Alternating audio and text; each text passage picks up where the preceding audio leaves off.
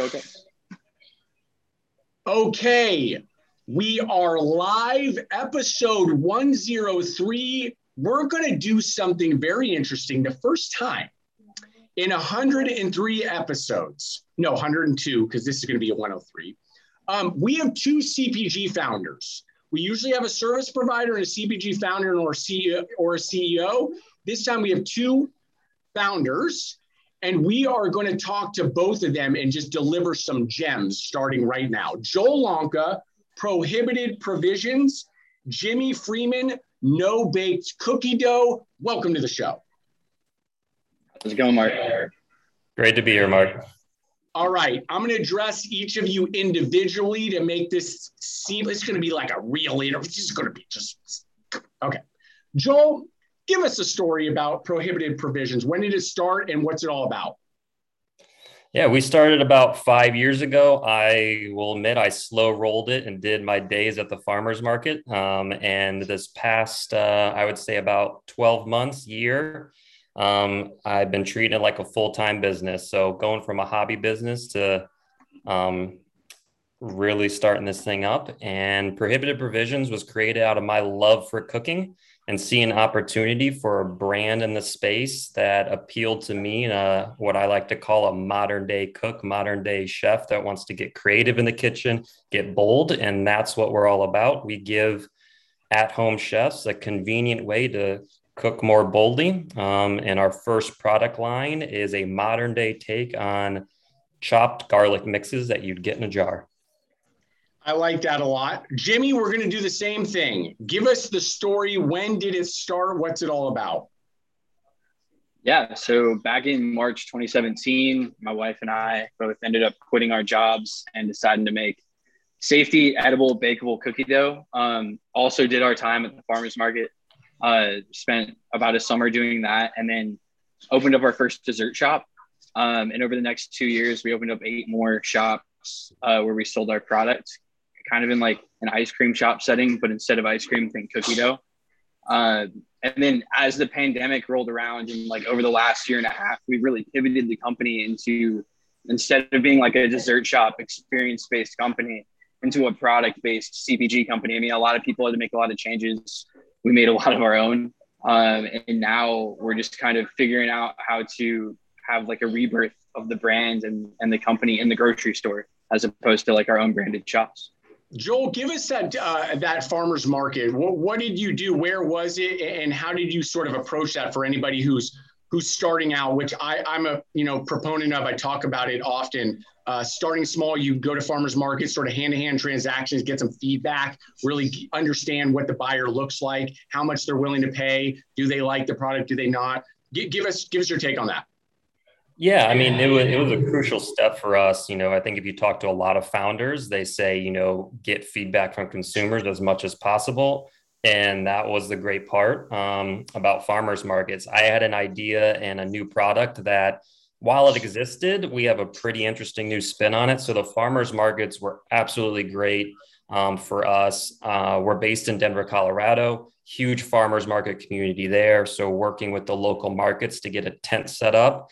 And then it was, I can't put a number of value, the importance on testing with people, because again, we have a garlic product, but it's almost like a dip that you can cook with, and just seeing people's reactions and giving us feedback as they're eating garlic on a chip helped us and set us up to get into major retail, and a lot of good learnings. We started out with 4 SKUs. They were all the same color. We weren't using different colors to visually show that. Like, getting learnings from that allowed us to excel and get into retail. And we're approaching this fall, we'll end up being in 200 retailers.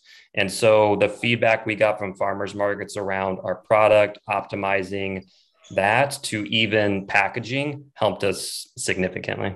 Jimmy, your turn. Let's talk farmers market. What did that look like for you guys? Did you get the same thing, same sentiment as far as what Joel's talking about? Yeah, I think the farmers market's actually what drove me to quit my job, because I quit my job about 2, 3 months into the business. We had this one specific market where it wasn't necessarily a farmers market, but a maker market. So like think like, people selling like dog treats, food, like crafts, all kinds of stuff. And it was about 2, 3 months after we started the business. It was a rainy-ish day, and it was crazy to see that specific day we had this line of people that started buying product from us, and we were sampling and selling. And before we knew it, it had been like 3 hours of just constant people buying the products, people buying our cookie dough, trying it, having a really good reaction. And that was the moment for me where I was like, we're on to something. This is crazy. So I like cannot stress enough whenever I meet people who are getting out like to start a new food business, like get into your local community, go to the farmers market, find some people that want to try your product, and just get the food out there. I mean, we all work in food, and the coolest thing about that is like you can get immediate feedback from customers anywhere. Because if you've ever asked someone, hey, do you want to try this like snack, or do you want to try this like cool new thing I've made, and it's food, of course they do. So I always got a kick out of the fact that like you get to get there in front of the customer and then like hear their immediate thoughts on like what you're doing. And I think it gives a lot of founders a lot of confidence. It gave us confidence. And these are real customers. These are people that you don't know. As I like to say, you can't just ask your mom, because she sometimes is going to fib to you. She will tell you things that you want to hear, or at least some of our moms will. Shout out, Mom. Let's talk about the transition maybe from farmers market and even just commercialization, Joel.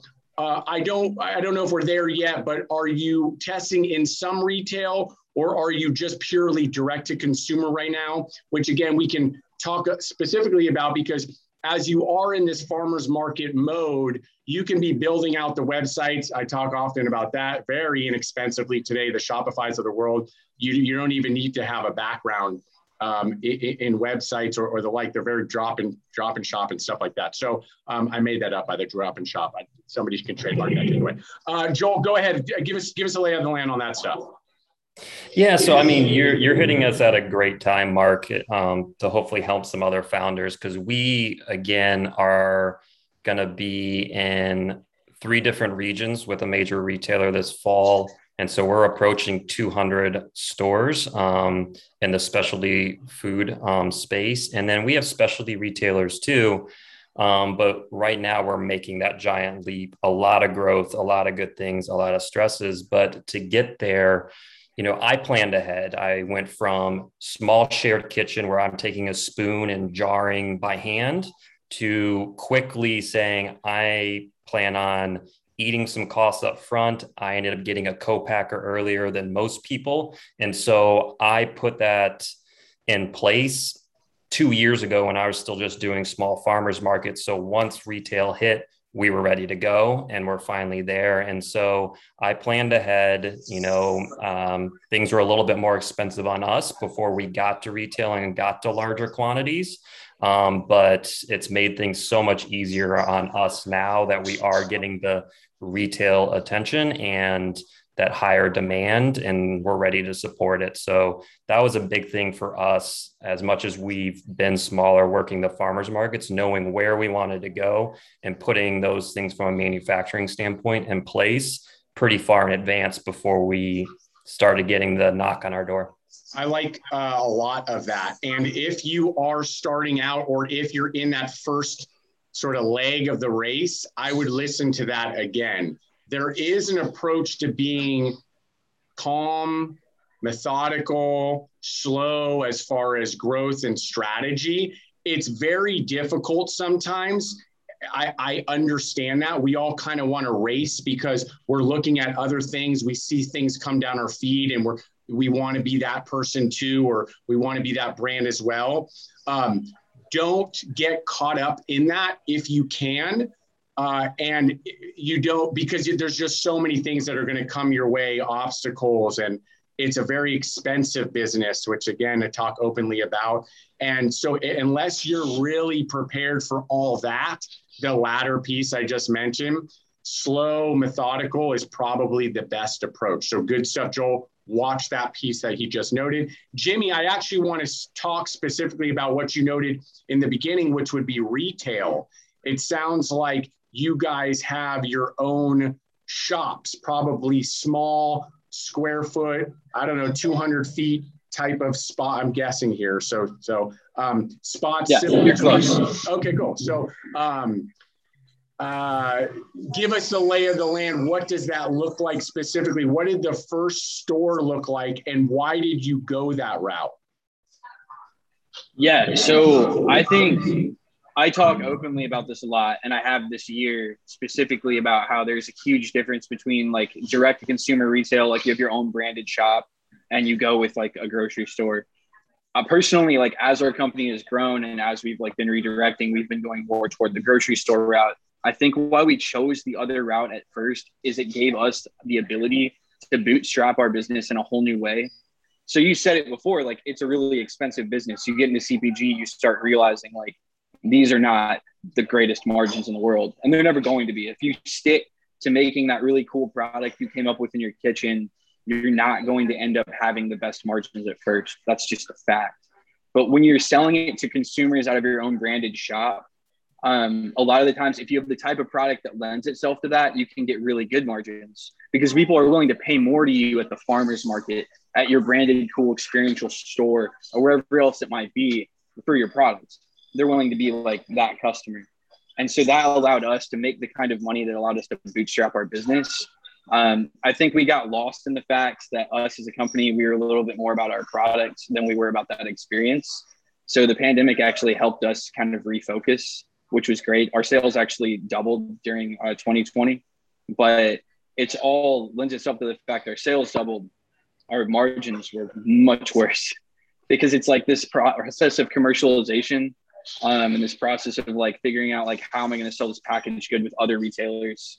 That's been difficult, and it's a difficult transition. But I do think it's really important if you have a product that lends itself to that, or even if you can do more pop-up events or things that allow you to sell it direct to consumer, you can get better margins and you can end up bootstrapping up a lot of money, a lot of cash flow that can allow you to go do things down the road that can help support you as you go into grocery. It's not cheap. It's not easy. But if you're prepared and, you know, you have the track record of at least selling your product to customers and they're super excited about it. Like, I know a lot of people will go the direct to consumer route immediately online. If you have a really shelf stable product, that's awesome. We don't. So even online is really hard for us. But at the end of the day, it's like finding that niche where I think you can find a way to get a really excited consumer, like people who are serious fans of what you're doing. For us, it's like people that really like, you know, flavor first to dessert. So like we try to make stuff that is non-compromised as far as flavor. Like we don't cheap out on ingredients. We don't try to like cut corners. That's not who we are. So like finding that customer that wants that and then allowing us to like get it to them in the most efficient way possible for us. Whereas like down the road, hopefully we'll get into grocery and we'll get into more retailers than we are right now. And we recognize that that's not going to be like the best margins, but it's like, at least we've acquired those customers. At least we have some kind of base of support for the brand and like who we are. Fair. Everybody's going to go their own route. No matter what, there's something inside of each of us as a founder, and we want to listen. We learn, or we should be, right, learning and understanding what the landscape looks like for our particular products, our category, and going a route, choosing one. Many would watch and go, oh my gosh, retail, physical retail that we own and we have to pay the rent, and then there's a staff member and the like. A lot of people would say, wow, that's a tough one, specifically out of what we just came out of. But there are circumstances, there are stories that just simply work. You may have one, and there are details, finite details within it that somebody would need to unpack. I will say, here, I'm in Marin County, California. Shout out Marin County. There's an ice cream store in my local town that's been there since I was a kid. I take my kids there, and I know the owner. I always think to myself, what are the margins in here on ice cream, right? Dairy and the like, this is real ice cream. None of this new, like, sorry guys. This is real ice cream, like cream and stuff like that, it actually tastes good. And so there's just big margins, even though you wonder, you're like, wow, that was only $3 or whatever it may be. There are massive margins. Now you need volume. You need to have 200, 300 customers come through the door a day. And then you're like, well, what happens during the winter or whatever it may be? There's all these things, all these variables. But again, to each your own, you just need to know what it is that you're going into and why, and have an understanding for that. So Joel, back to you. What does the brand look like now that you've laid that all out there and have an understanding, a feel for what, because you were so methodical, where do you want to be in 12 months with the brand? What do the products look like, and how are you getting them into the customer's hands? Yeah. So for us, an interesting case study for anyone who's starting up, like I'm still bootstrapping. I'm funding this myself. I haven't got funding yet. It's a really big undertaking, and we're in 3 regions now. And with that, my plan is to hunker down, own those regions, don't do any more expansion just yet. But I am going to start looking for some strategic funding and partners to kind of help with that within each of the regions, and really own our first product line there, because it is kind of a modern day first of its kind. And so get traction in those regions with that. And then maybe in about 1.5 2 years, start expanding more.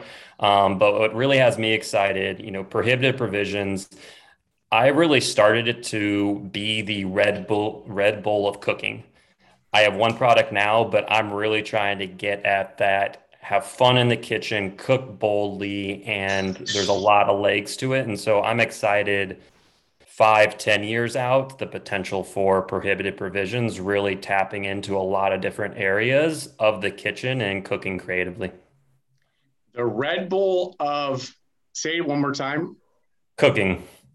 The Red Bull of cooking. Gosh, that's so good. If you've never heard of Red Bull, folks, they basically, I follow that category fairly well. I have some buddies in energy drinks and the like, supplements, and it's a fun category to watch.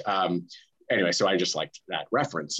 Good stuff. I do like that. And I like that you can be laser focused on that mode, right? You've kind of, as sort of simple as that sounds, I want to be the Red Bull of, yeah. But if you're really, like, it sounds like you are, and I can tell just in nature, right? Your personality, if you're calm and collective about every approach, you have a better chance. It's still very difficult. This is such a tough business. And I just say it plainly. It is a tough business, and not simply because, oh my gosh, your products and your brand has so much competition. We all do. I don't care if you're selling cookie dough or better for you kitchen products or what, snacks, or you're in the ice cream aisle, or now you're plant-based and you got a new meat, and we all do. But if you can stay hyper-focused on one thing, right? I call it my why. Like, I know what, for us, it's a health and wellness platform. We know why. Why are we doing this? What is this about? We will never get out of that vein, right? Never. It does make it a little bit easier as you make all of these tough decisions. So that's my yeah. I think to build off that, Mark, like, you can't do everything. Yeah. And the same thing, Red Bull started with an energy drink. They now have an F1 race car. They now have a media arm. But like, you can't, as an entrepreneur, I think we'd all agree, you can't do everything. Mm-hmm. So make sure you're focusing where you need to in the near term, and you'll ultimately get there. Good stuff, Joel. All right, I put your info up there. You're going to close it out, Jimmy, too. Then I'm going to put both your info. So Jimmy, same thing. Where are you going to be in 12 months? Where do you want to be? So right now, our main focus is like finding the right grocery partners to help us get our brand out there. And for us, that just means like finding the buyer that gets the story, that understands what we're trying to do. We're really trying to, like I said before, be a flavor first, indulgent dessert. Like, I want to make products that taste really good, that are made with high quality ingredients, and don't compromise on that. And so it's like finding a buyer that gets that story and it's like, this is cool. This is a cool place for me. And it's a cool way that I can reinvigorate a category that honestly has gotten really boring over the years. Like, it's kind of sad, but like there's two cookie dough brands that have essentially dominated the category for no apparent reason other than they're just the only ones there. And being able to go into that category, reinvigorate it, and tell the stories we really want to do. So in 12 months, we're shooting for like, who's that right retail partner that's going to help us get into like 500,000 stores and get our story out there in front of the customers that we have. I think that's like where we want to be as a brand. It took a long time and a lot of mistakes to get there. And I think that lends itself to just like, if I was speaking to any other entrepreneur in food, I'm just like, look, you have your product, you stay true to that. Sort of like what you said, you stay true to the story, your why. Focus on that one thing, and you can try a bunch of different ways to get it out there. And if one of them doesn't work, you can easily go do another one. You just don't give up on the product. Yeah, so that's don't kind go of too wide. Don't go too wide, too fast. The inch deep model is very real. The inch deep model is very real. Good stuff, Jimmy. Jimmy, I put your info. Joel, your info somewhere here. First time, we nailed it. Knew we would. Two smart cats. Let's go. Enjoy the week, fellas. Later, guys.